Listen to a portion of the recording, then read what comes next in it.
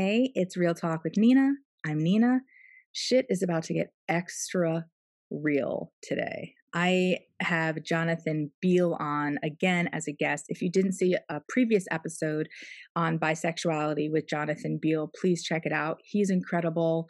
The conversations that we have together, perhaps I'm biased, but they're incredible. They're deep, they're challenging, and they're uncomfortable. And I'm going to put a content warning right up front. This entire episode is about violence against women. It is about the Me Too movement. It is about how our culture encourages men to be a certain way and how it encourages women to be very small and constantly on guard and always wondering if something is our fault. And so I'm putting that up front that this is not an easy conversation for anybody, and that's exactly why I'm having it. And Jonathan is an amazing sounding board. The fact that he's a man and we can still have this conversation, and he's been through a lot of evolutionary experiences on his end that he's going to speak to. So I'm really excited to have him on again and to have this conversation. This is not something I have ever spoken about in a public forum. So, I'm leaning in as well. I believe in owning our own shit, and we're about to do that. So I'm going to bring him on right now. Hi, Jonathan. Hello.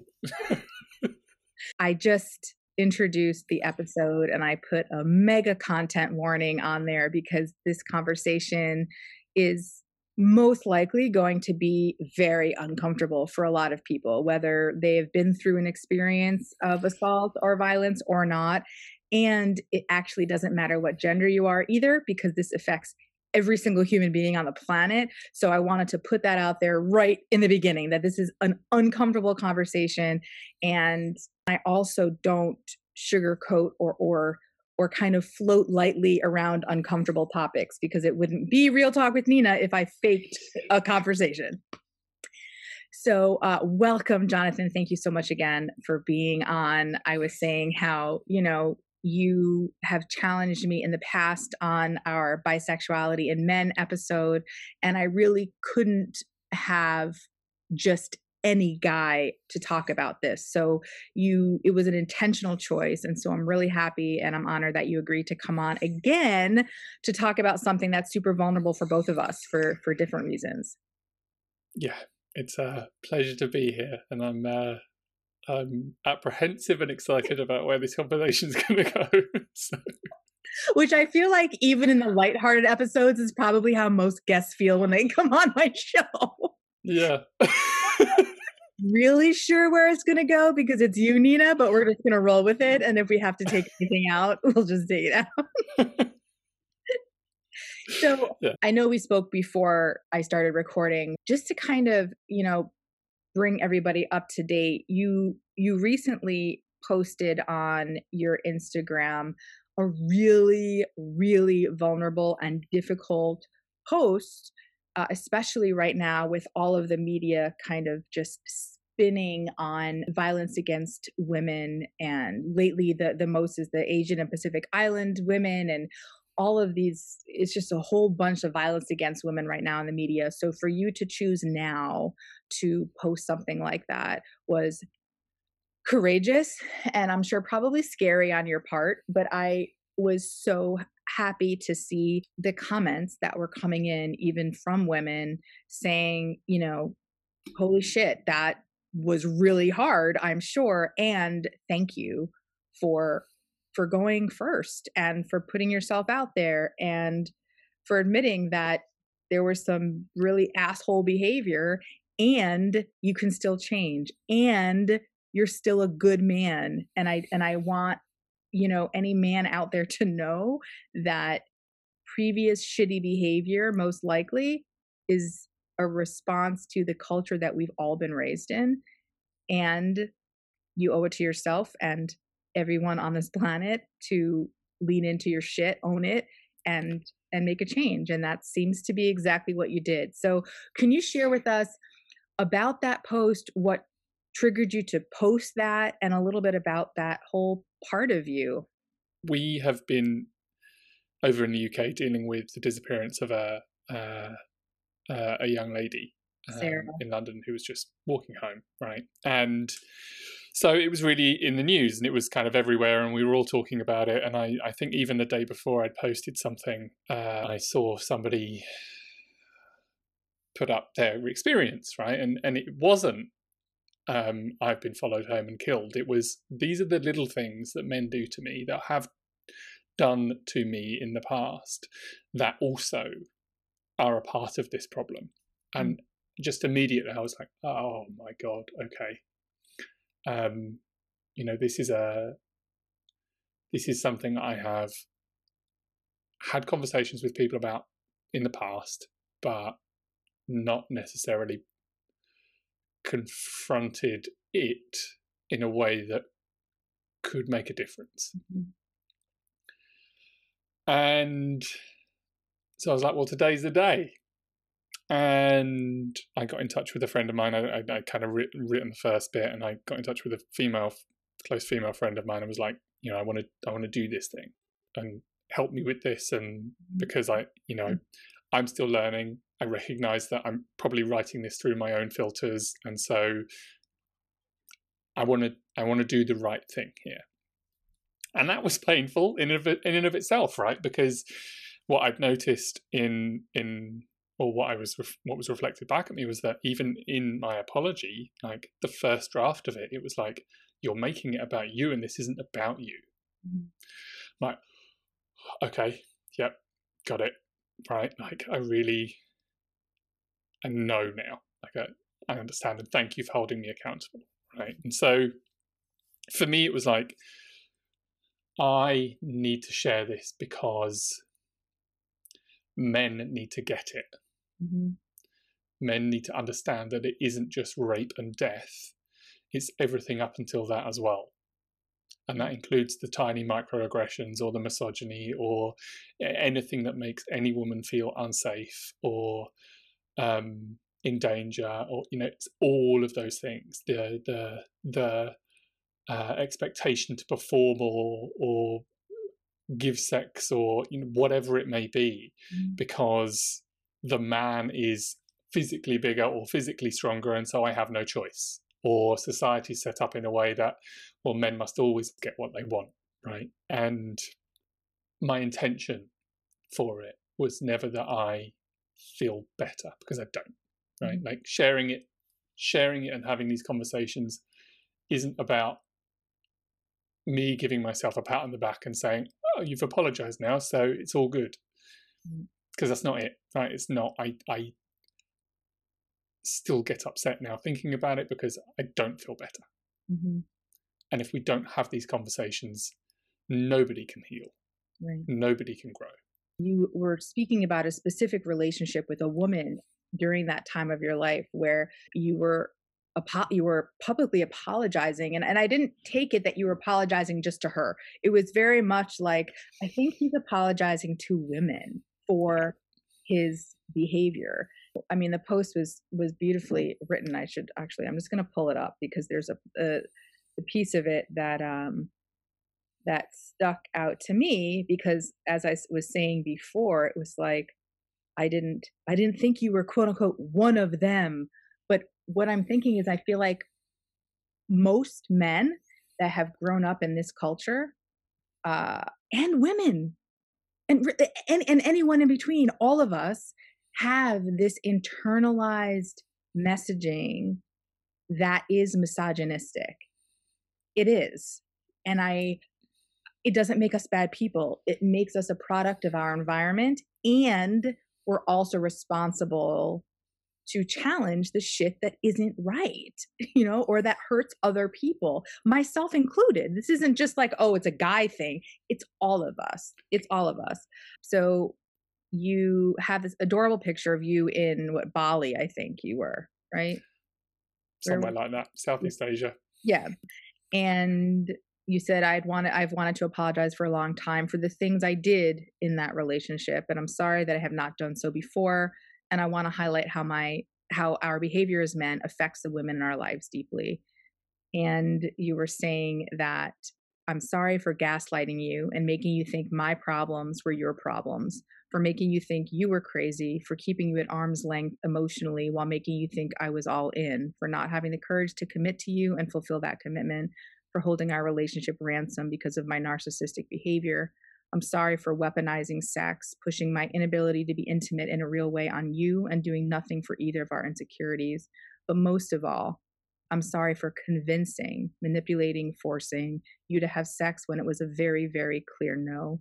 I'm sorry I used my physical strength and your culturally ingrained fear of men to serve my own needs at the expense of yours.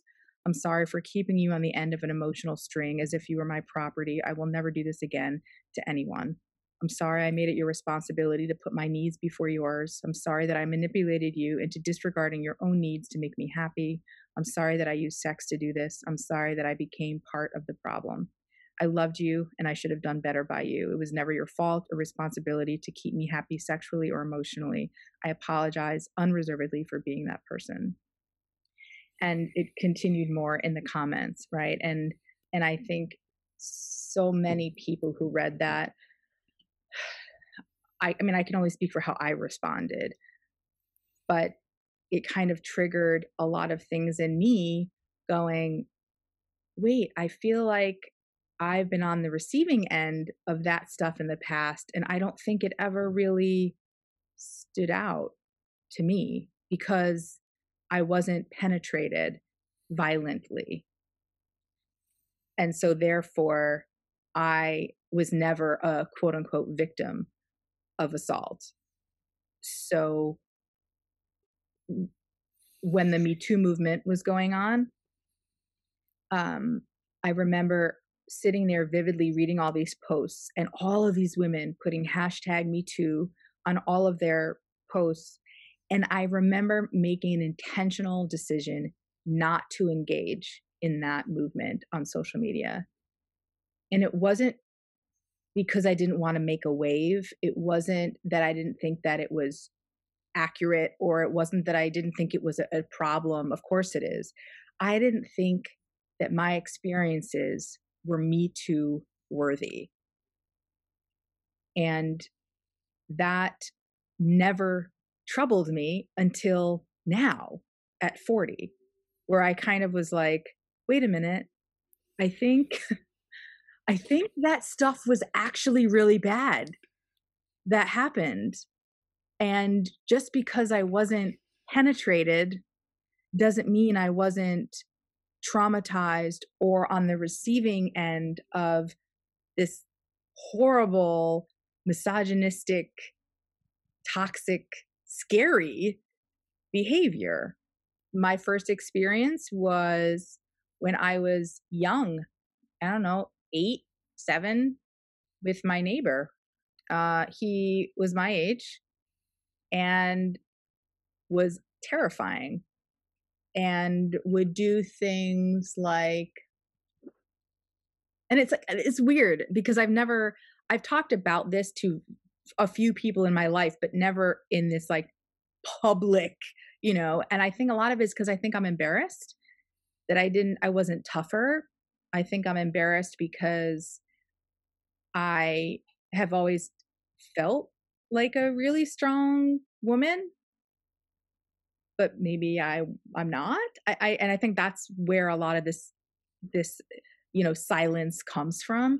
But I remember many things with him, but one of them, I was at his house and I was peeing. I was in the bathroom and he knocked on the door and I was like, I'm in here. And he came in to the bathroom and shut the door behind him. And I didn't say anything. I was completely silent. And he said, I tried to make a joke, like, I can't pee in front of anybody. Like, I have like, making a joke. And he said, no, you need to pee. And I remember, I might have been 7 or 8, and I'm 40 now, so it was quite a while ago. I remember closing my eyes and imagining myself on a beach to try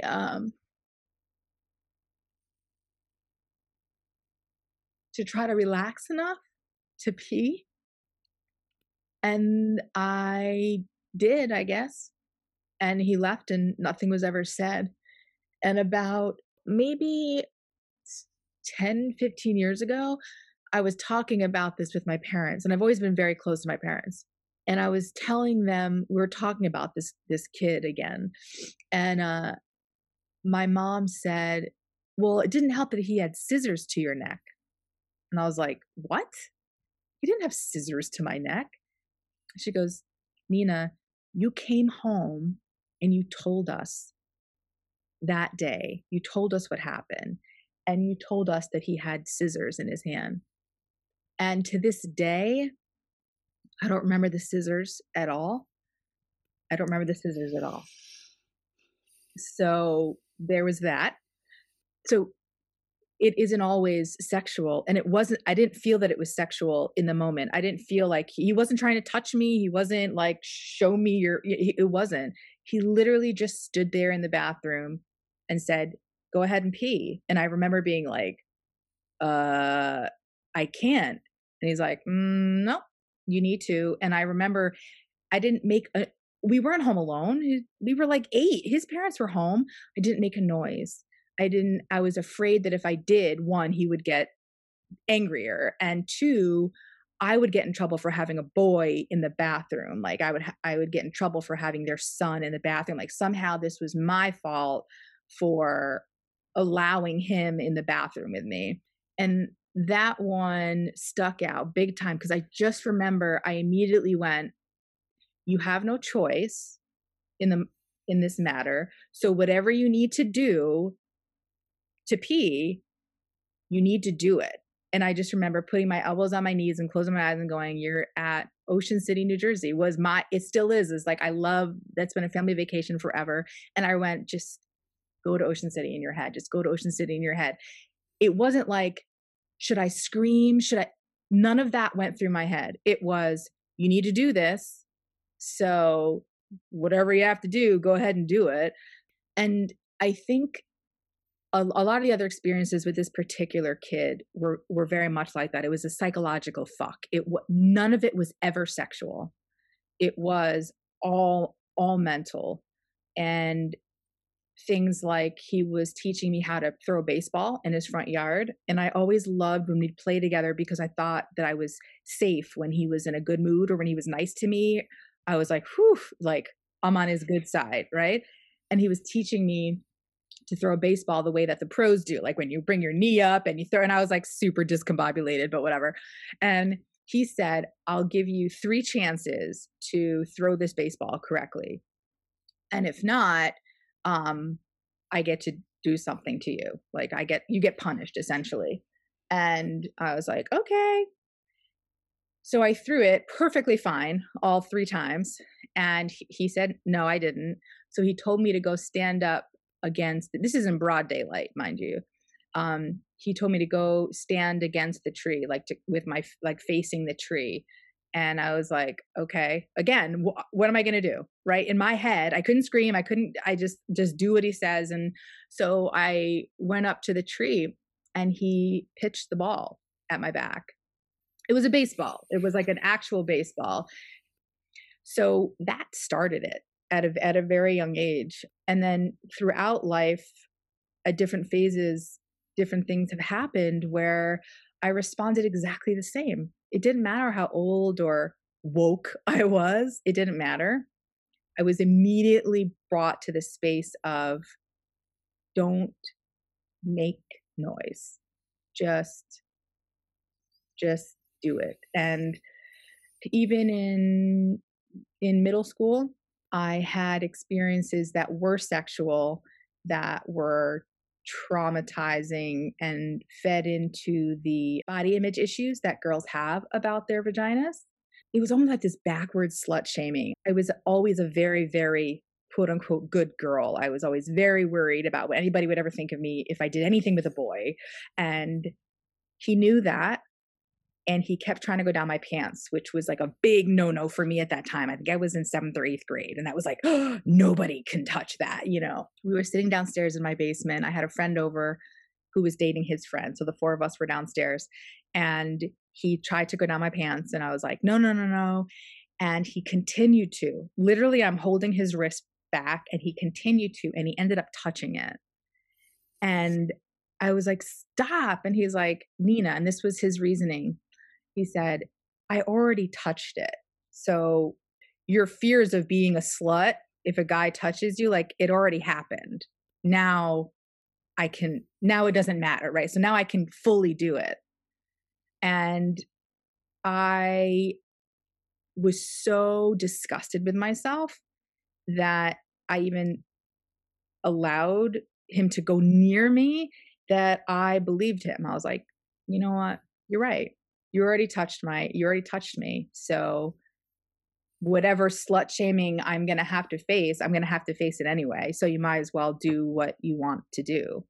And so he fingered me. And I don't mean fingering the way that like adults think of it. Like there was no, I don't think he knew a clit existed. He penetrated me like finger, like jammed a finger in, because that apparently feels fantastic. And he did that, and I just kind of sat there. It wasn't a sensual moment. It was for him. I just sat there. I told him, I said, please go wash your hands. Because I was, at that age, I was very much like, oh my God, what if I smell? That was like a big thing. I said, please go wash your hands. And he's like, I will. So he gets up, and before he washed his hands, he put his fingers in the face of his friend who was there with my female friend. And I just sat there, having just been fingered, and now I'm watching his friend smell his fingers as like proof, right? Like look what I just did. And I will never forget that moment. And it became a thing where every time he would go down my pants, he would go wash his hands. I was like, you have to go wash your hands. It was like, I felt so disgusting. And I think I was also now extra afraid that if he didn't, he would like leave my house and give his fingers to his friends to smell. Like that's what was in my head. And so that became a ritual every time he went down my pants, which mind you was never, ever pleasurable. It was never a fun time. It was literally just, I'm going to let him because it's already happened and I don't want to deal with him begging anymore. And since I'm already quote unquote, tarnished because it's already happened, it doesn't matter anymore. So that was that. And that was my first experience with like first, second, and third base was with this one guy. So that was my experience with sexual things, was you're already tainted, so let me just continue. So now I felt dirty and I felt I was embarrassed because now the smell, whatever smell that was, became a trophy to share with his friends. Yeah, that was my first experience with anything sexual. He was actually my first kiss. And I, looking back, I don't know how I ever was able to differentiate between a healthy and unhealthy relationship after that. I'm just going to call it luck and a really great relationship with my dad because I had wonderful long-term boyfriends from 9th grade until my husband. Wonderful, wonderful, wonderful guys. To this day, nothing bad to say about them, just respectful. None of that behavior was ever happened to me in an actual relationship. But that stuck with me, obviously. I mean, here I am, how many decades later? I will never forget that feeling of like I was defeated. Like, oh, he's right. He was stronger than me. So he ended up touching it. And since that already happened, I might as well let him do everything. And then after that, he wanted me to go down on him, which I refused. And I said, because I didn't know how and I was scared. And he bought down a telephone. At the time, they had antennas. This is like in the 90s. And he said, I'll teach you how to do it on this antenna. And so he told me what to do to the antenna. I still was like, this is like, ugh, like I don't want to do this. So he ended up dumping me for an older girl. And he told me that she gave him a blowjob, and therefore, like, he was glad he made the decision to end our relationship. And I mean, like, looking back, I'm pretty glad he made that decision, that decision too, you know? Yeah. And I have to tell you that even as an adult, we had reconnected over like social media. He hasn't changed much. He hasn't changed much. And, but you know, that shit stays with you. That feeling of like, I'm gross, like, ew, you know? And then it really does translate into adulthood, because I think a lot of women in heterosexual relationships take one for the team often. I'm hopeful that the millennial generation is changing that, because I see it like these millennial women are definitely more aware of how important their pleasure is, and they won't give any man a chance if they don't understand that too. And I'm super hopeful for my daughter, you know, but I definitely that kind of mentality didn't stop in middle school for me. It's still there now. I'm just aware of it and I can talk about it, you know, and I have a husband who's patient, thank God. That mentality is still there. Yeah. That's a lot, right? Well, yeah, you know, mainly it's like the fact that any woman has to endure any of that, just, I'm equally ragey as I am sad. I imagine most women have a variation of your stories, right? And it's not okay until every woman doesn't have those stories. Yeah. Right. And I know I was joking before, like it's 9:30 in the morning Eastern time, or it was when we started. And I was like, this is some heavy shit first thing in the morning. but you know, but you know, like uncomfortable things are never going to be comfortable, whether it's, you know, 8 o'clock. The only difference would be I probably would have had like a glass of wine talking about this if it was if it was at night. But you know, I also want to touch on that, you know, as I got older, like I said, you know, if you were listening to this and you dated me from like, you know, ninth grade on, this isn't about you. You guys were incredible. I had long-term boyfriends. I'm talking 2, 3, 4 years up until my husband. So, and they were all incredible. But I think as I got older, I think one would assume or hope or expect that this wouldn't be an issue, but it was. I had a situation in college where it was 2, 3 o'clock in the morning. I was alone in my dorm room. My roommate was at her boyfriend's, and there was a knock at the door at 2 or 3 in the morning. And for some reason, I decided it would be a great idea to answer it. And I answered it, and I was face to face with a guy that was about my height, maybe like 5'5". So I'm like 5'3", built. He was like super stocky, ice blue eyes that were super bloodshot. He was like mumbling his words, like something was definitely off. He started to walk into my room, my dorm room, and I don't remember why, but I kind of like got all frazzled and was like, I have to go to the bathroom. That was all that could come out of my mouth was, I have to go to the bathroom. I don't know. I don't know where that came from, but I was scared. I was like, I have to go to the bathroom. So he's like, okay. And he puts his arm around my waist and starts walking with me across the hall to the bathroom.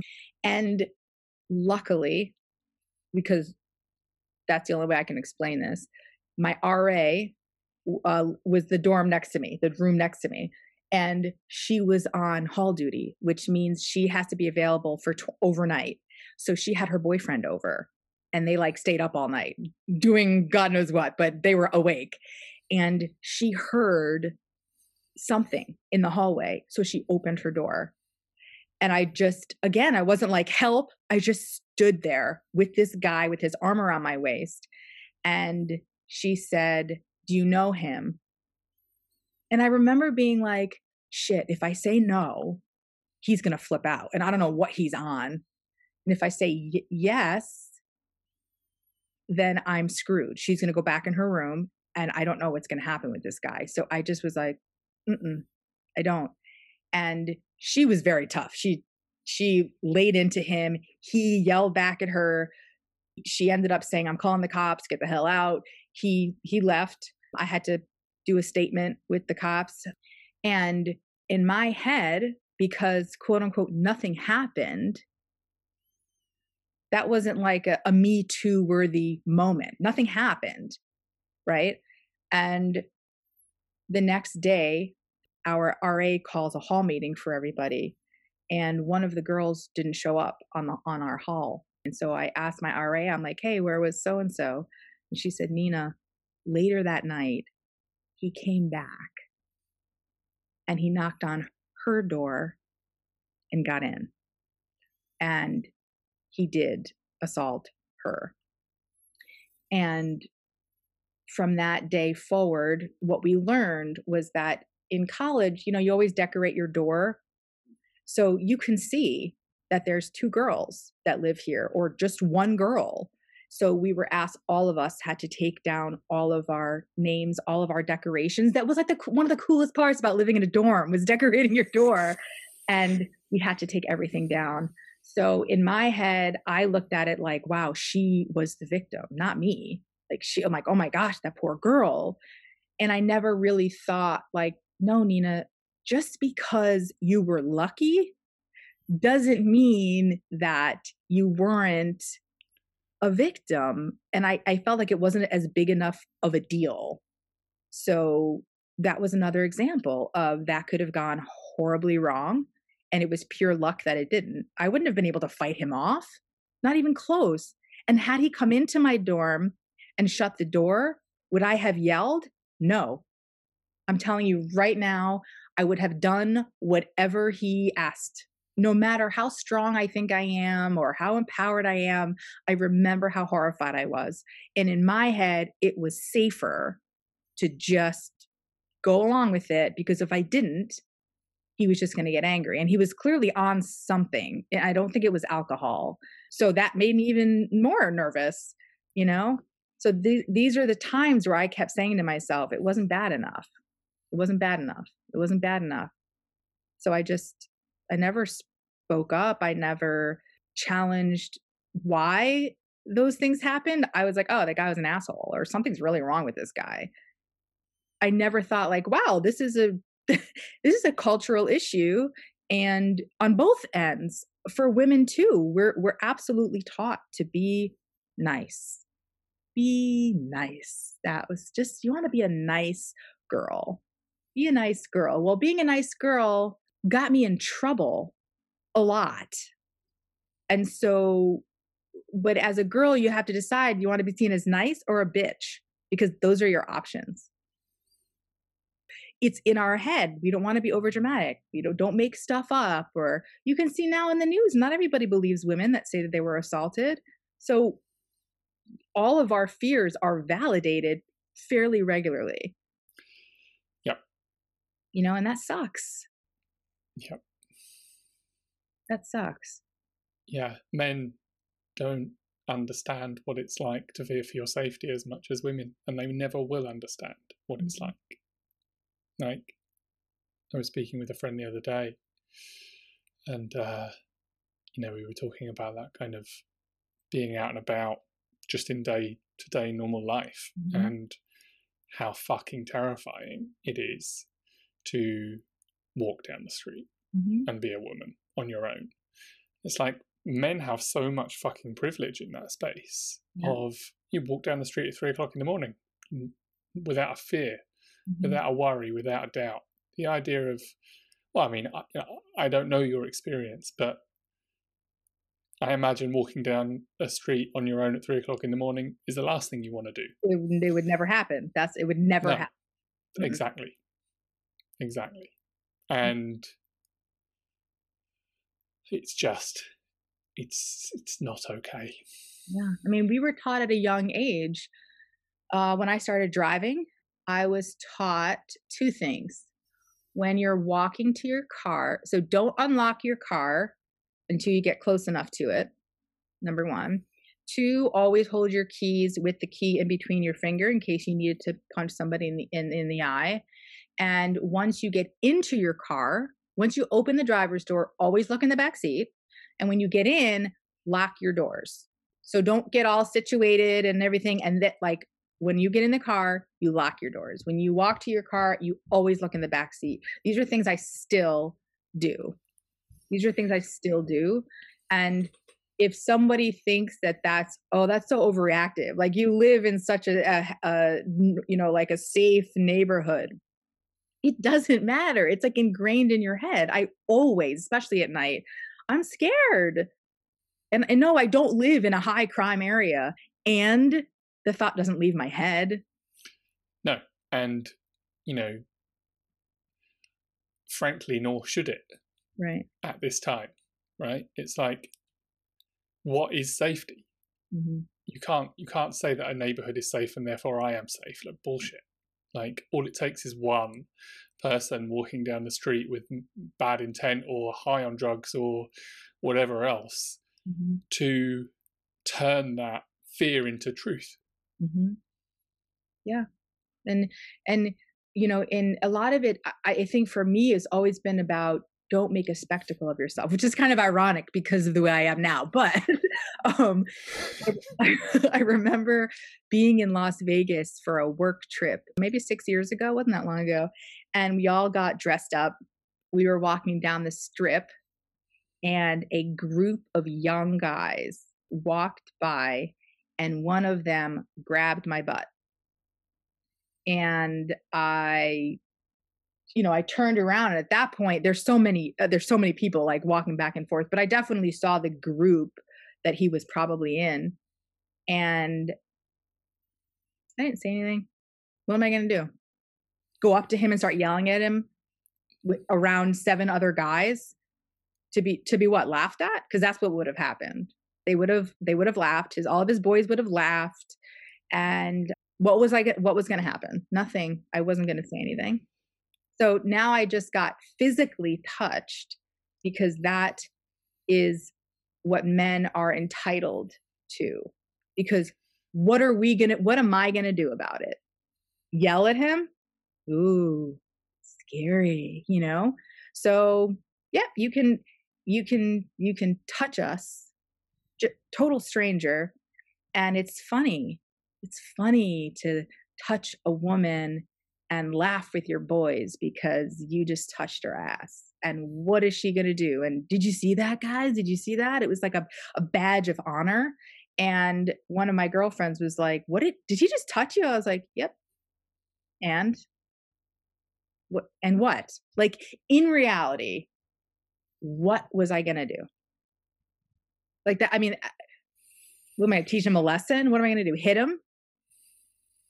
Like, so you start to like pick your battles, and unfortunately you're literally picking battles that relate to your safety, your mental health, and a lot of the time you're actually going to choose not to fight the battle. It's just safer to lose. Yeah. And I'm not saying that that's a wonderful way to think. I'm just a realist, is that what truly was I ever going to do in any of the situations I've been in? And I know that mine are far less scary than some of the other women that are out there. What was I going to do in any of those situations? I would have screamed. I couldn't have fought off physically any of the guys that happened with. So if I screamed, I run the risk of nobody hearing me and the guy getting angrier. I run the risk of people not believing me and thinking that I'm just dramatic. So, growing up, I feel like I was taught if someone tries to rape you, don't fight. It's just going to get him angrier. And I was like, okay.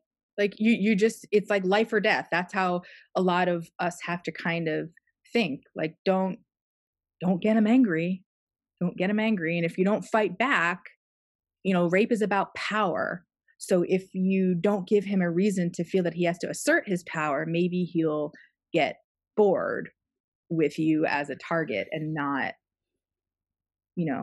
and and these are lessons that I feel like I've never thought about until recently. Like, holy shit, I was taught that. Not by my parents, but like it just somehow I picked up on that message. Don't piss him off.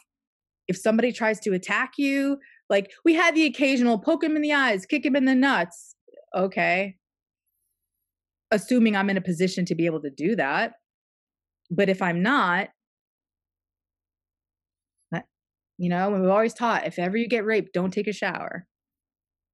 Like these are just like normal everyday lessons. If you ever get raped, don't shower, because they need the evidence, when I can imagine that the first thing you'd want to do after being assaulted is take a shower. And they're saying, don't, we need the evidence. And then the whole rape kit that's done in the hospital. I used to work with sexual abuse victims, and I would go to court with them as an advocate, and you're re-victimized all over again. I'm not saying that the rape kit isn't necessary. We want to catch the person who did it.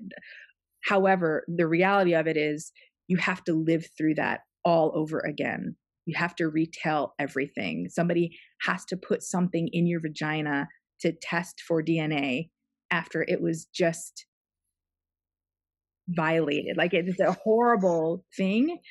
And I feel like women have been kind of, we're used to thinking these things.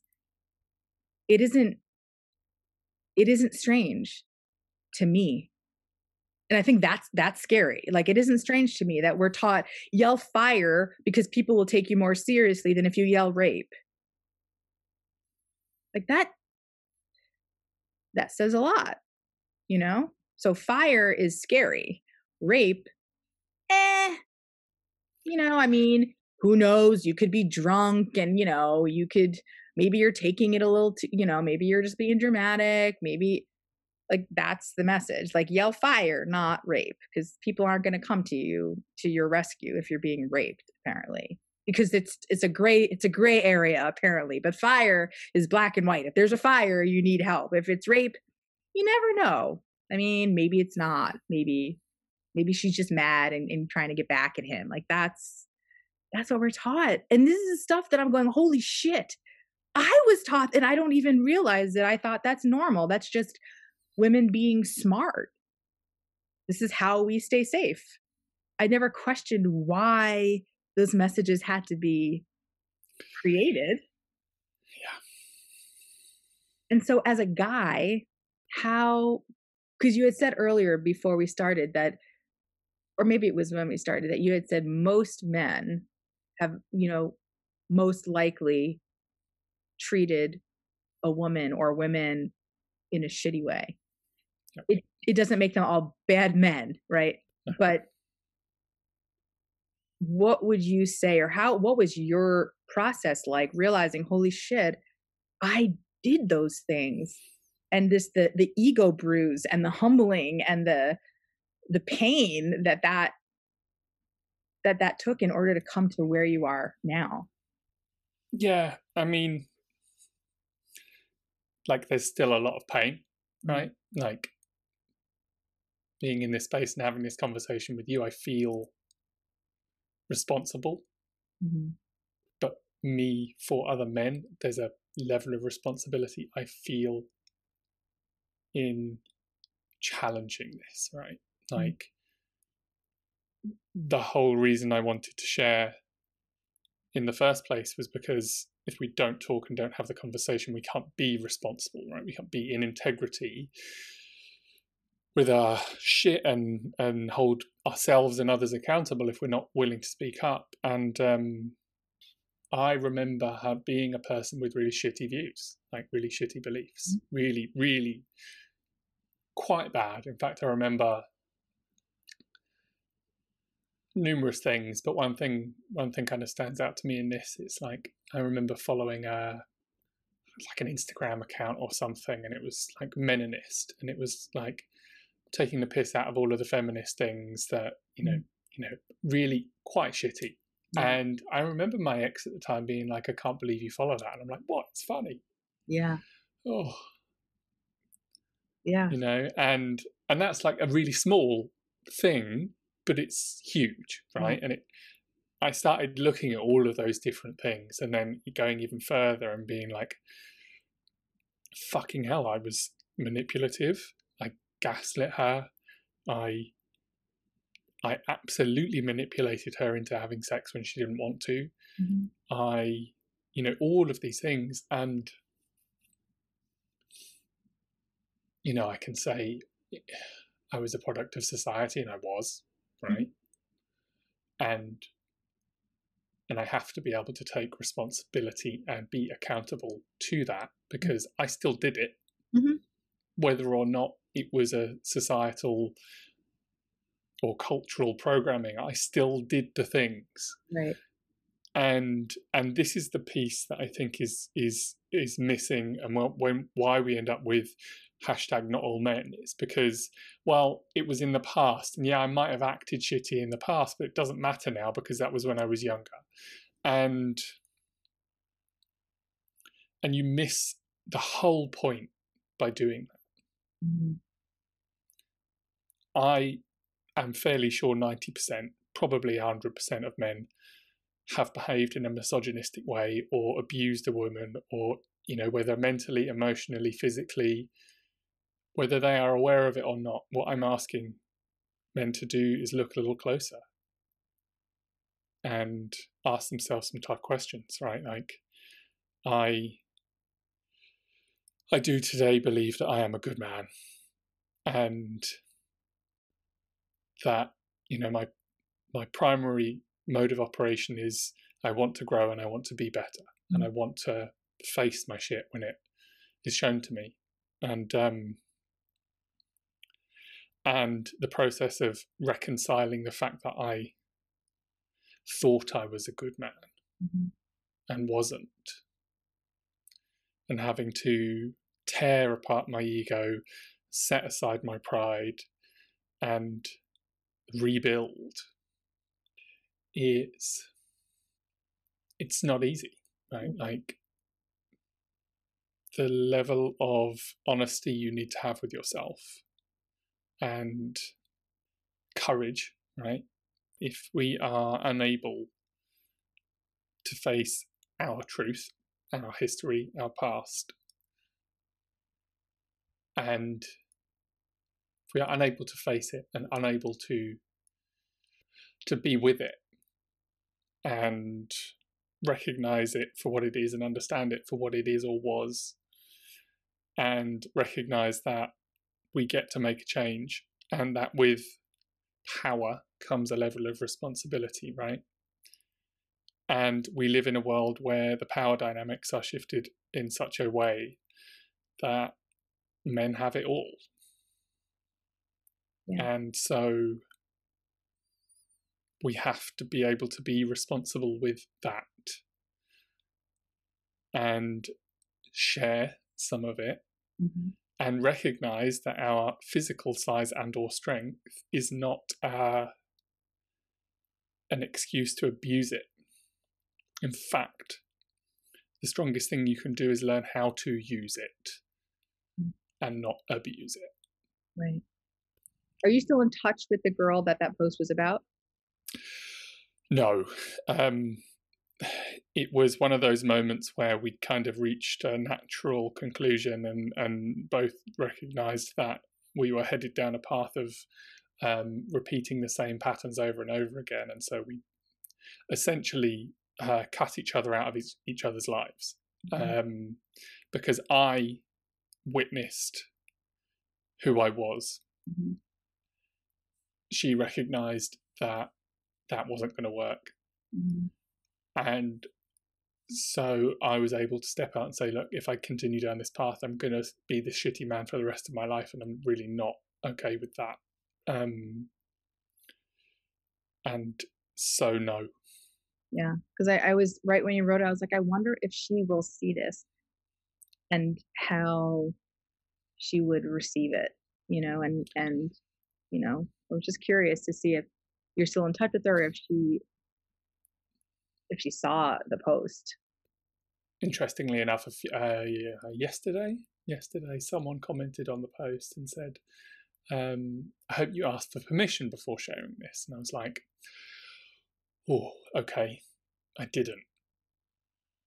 And so I was like, okay, so I can either get defensive or I can lean into this and see what I need to do or what I need to learn. And it prompted me to send an email and say, look, this is what I've done. This is where it is. And if you want it taken down, you only have to reply a no to this email and I'll get it taken down immediately. Like, I'm not looking for a response. This isn't me trying to feel better, but I want to make you aware of something I've done. And I haven't had a response. I don't expect one. But I see it's another place where I get to see the consequences of my actions, right? And that I get to lean into being much more in integrity, and that's important to me. When something feels uncomfortable, our natural response, understandably so, is to run the other way. And that could look like literally ignoring it or getting defensive. So now I've trained myself that when shit gets uncomfortable, it's not a sign to run away. It's actually a sign to lean in, and it's going to suck. And it has to be done. And that goes in my marriage when something is uncomfortable, or I have an uncomfortable thought, or I'm fearing an uncomfortable conversation. My natural response for a very long time is either get defensive, beat around the bush, ignore it, because that's safe. That is, and I think in general, we do want to protect ourselves. And I'm grateful for that response. And it gets us nowhere. So, a lot of the difficult things that I have come up against as an adult, I now see as opportunities to lean in and go, okay, this sucks for sure. And I don't want to deal with this at all. And if I don't deal with it, this is what's going to happen. And if I do deal with it, the potential of this or this is going to happen. And the only way that one can live as authentically as possible is to lean in when shit is uncomfortable. And I'm not saying that we all do that all the time. I know I don't, but I can say that the amount of times I lean in compared to the amount of times I don't are astronomically higher. And I think that is what accounts for my ability to remain authentic the majority of the time, right? This is a journey forever. I'm never going to arrive, I mean, I'm like, and I'm completely self-actualized and I'm done, that it isn't going to happen. No. But I am very comfortable now with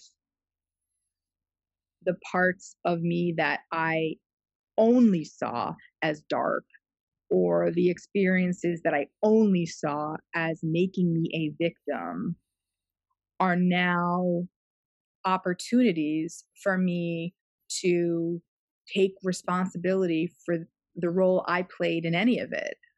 Not victim blaming, but more just, this is why I did or didn't do that thing. How can I move forward and take that as a lesson? Well, I can talk about it on a podcast, or I can write a blog about it, or I can have difficult conversations if this feeling comes up again. So it's about, what do you have to own? What's in it for you by owning it? And what is it protecting you from by not owning it? There's a reason why we don't own our shit, right? It does protect us. It does. Yeah, absolutely.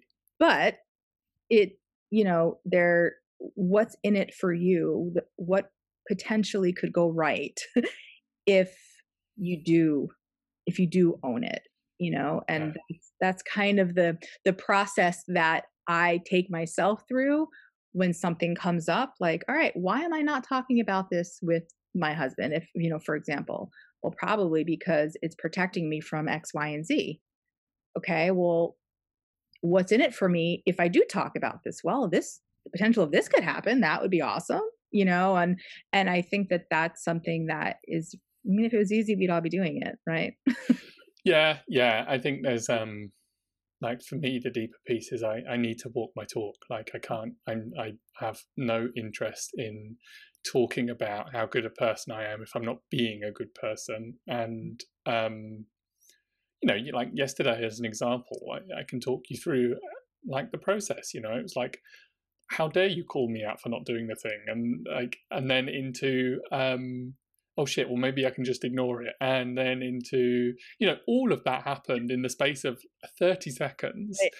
And it's like, oh no, hang on, like no, like how can you write something like that and then not follow it up with the exact thing that you were talking about in the post? And it's like, yeah, okay, so I'm going to write that email, I'm going to lay it out, I'm going to offer options, I have to be this, I can't just talk about it. And I try to apply that to everything, right? I think, and this is what it's about for me, like this broader conversation about men being responsible. Like, what are you willing to take ownership of? And at the end of the day, you can't blame women for existing in a world that you've set up to be shitty for, that you perpetuate. The whole idea that you can blame the woman for being raped, or the woman for being abused, or the woman, for any of that, it's none of that is on women. That's on the men who do the crimes and commit the abuse. Mm-hmm. And your unwillingness to accept that you may have been a shitty man in the past isn't helping anybody. And it's certainly not helping you. And it's not helping the women in your life. Mm-hmm.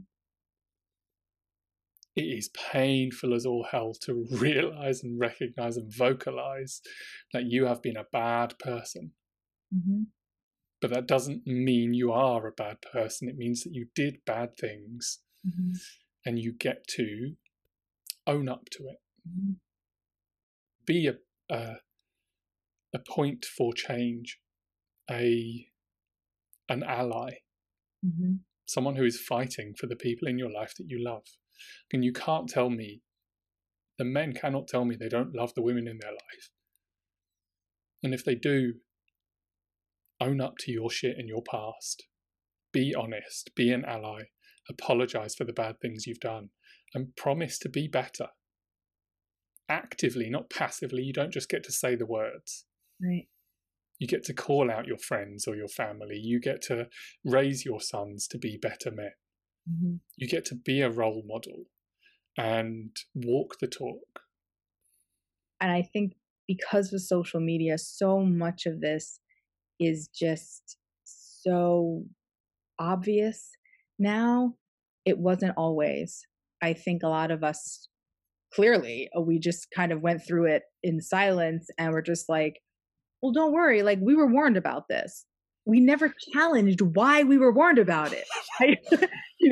It was just like, oh yeah, no, we know that guys can do this. Like, don't worry about it. Like, we were like, as if we were so empowered simply by knowing how to protect ourselves. Oh my God. And never challenging, like, wait a minute, why, along with the traditional parallel parking rules, did I also learn to hold my keys a certain way in case I was approached by a man? Or why, when learning how to drive stick shift, was I also taught to lock my doors the second I get in the car? We felt like, again, I'm saying we, like I'm talking for every woman. I know that I'm not, but it was definitely like, I thought that I was ahead of the game. Like, I know, I already know all these rules. Like, don't worry about it.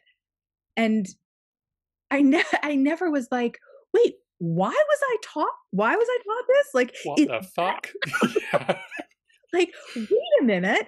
I have a feeling there's a reason behind why I was taught all of these things. And I was looking at it like I'm smart and aware that I know all of these things. It was like what women should know. So I am smart that I know these things. I was never like, holy shit, women have to be afraid of men. That that Because mess. men can't control themselves when Correct. they see women. Right. And so it's your responsibility to make sure that men can't get to you. Right. Right. Fucking fucked up is that? Yeah. And with my daughter, we want to protect her. We do. And that sucks. Yeah. That Yeah. The fact is the system still exists, right? We haven't dismantled it by looking at it. Like it's still very much there. right. And you know, it's like it's for me it's the call to arms, right? Let's fucking tear this shit down. This system of oppression and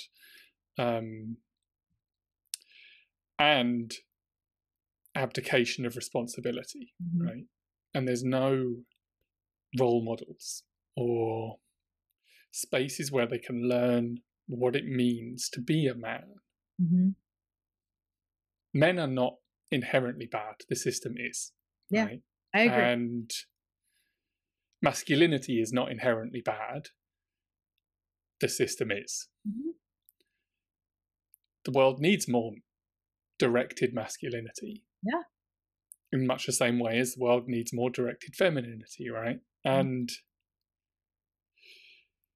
all the time that men are not taught the limits of that and or the responsibility that comes with it, I think we as men have a responsibility to educate our other men. Right. It is not women's job to do this Mm-hmm. unless you have a son. Mm-hmm. In which case, absolutely, to a degree, it is your responsibility, and it's also the father's responsibility if there's one around, right? Like, it starts with education, and unfortunately, what we're faced with is decades of education that is harmful to women. Right. Right. There is a missing piece from certainly Western culture, where in others it's like, we are taking you out to the forest, you're going to learn how to look after yourself, it's going to be hell, but you're going to learn how to look after yourself, and at the end you'll be a man. Doesn't happen in our society, it doesn't happen in our culture. Nobody turns around and says, here's a fucking challenge and you've got to survive this thing, and by the way, now you're a man. No one. It just doesn't happen. Yeah. And there is space for that, right? There is space for that in today's society. And I feel like, communities like yours are one of them, are one of the appropriate spaces where that challenge goes down. Now specifically, you work so much with the gender dynamics of human beings. That's like your forte. And I have told several of my guy friends about you and about your community that you're building, because I feel like sometimes men get automatically defensive when the challenge comes from a woman. And I get that. I get it, and to work with that, then okay, then we need more men to provide the safe space for other men to challenge their shit. This one might be surprising, it might not. Up until the last couple of years, I truly deeply believed that I had no claim to masculinity whatsoever. You didn't see yourself as masculine at all? No. Wow. No. And I wonder where that comes from. Being raised only around women, I assume. Yeah, not having consistent father figures around when I was younger, assuming that meant that I was less manly. And that having a non-typical sexuality would mean that I didn't have a claim to it, that real masculinity wasn't available for me, even though I was living it and being it and breathing it. That does shock, and I'm not shocked easily. That does shock me because I pick up predominantly on your masculine energy. The only quote unquote feminine energy, well, not even quote, the only feminine energy that I personally pick up with you is your ability to be in touch with your emotions. Like, that's it. And I remember our first podcast episode, you said when you first came out as gay. And you're like, I was as like, just effeminate as I possibly could be. And I was trying to picture that. I was like, what would that even look like? Like we'll have to go drinking together. I'll show you. like aesthetically speaking, you couldn't try to be feminine. There's nothing you could do. You could wear a tutu and I'd be like, no, he's a hot dude. Like he's all guy, To me, you are a masculine, emotionally aware man. So the fact that you didn't even think you could claim it as yours is totally mind-boggling to me. And my assumption is most people in your life would probably say the same. Yeah, probably. Yeah. So Jonathan, we covered so much as always. And I want to make sure that everybody knows how to find you. And if there's anything going on or coming up with you that you want people to know about. Right now, the best place to find me is misfitforlife.com. And we are launching a new round of our coaching container soon. I should imagine by the time this comes out, we will almost be ready to launch. So if people are interested in working with me in a community space with a bunch of other coaches, you should definitely check that out. I think that's it really at the moment.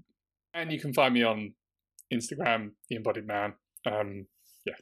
Thank you again so much, Jonathan. And this is, I'm hoping that it was a meaningful conversation for anyone who's listening, and to know that you're not alone on either end. You're not. And if you've made shitty choices in the past, like, welcome to being human. And what are you going to do about it? That's, Absolutely. You don't have to be a man to have made shitty choices. Like, I am a woman, and I have made really shitty choices. And, and I've done stuff to not continue to do those things again. So this isn't a man-hating moment. I love men. But but in this specific episode, men take responsibility and call people out. You don't have, it isn't, I think sometimes men, when we're like, call out your friends, it doesn't have to be this nasty fist fight of a call out. I mean, I call out my guy friends, and they usually, it could be something as, if they send me a meme that, is obnoxiously misogynistic, I'll send them like the eye roll emoji, or be like, really, dude? And they're like, oh, damn it, I didn't even realize it was that. Or they'd be like, oh, I forgot who I was sending it to. I'm like, yeah, well, now you remembered. It doesn't, and I love these guys. They're not bad guys. They're, they're just, sometimes they need to be reminded that, it doesn't have to be some, oh my God, it's going to like break up our friendship. It's not cool, dude. That's all it takes. Not cool. Yeah, exactly. I think that's something that guys have to understand too. When we say call out your friends, I'm not asking you to like, lecture them. Yeah, this is like, misogyny has been ingrained in us since 1920. It's just like, really, dude? We're not asking you to start hating your friends. Hold them to a higher standard. That was literally it. Yeah. I love having you on. So thank you, and we will talk soon. Thanks. Yay. Bye.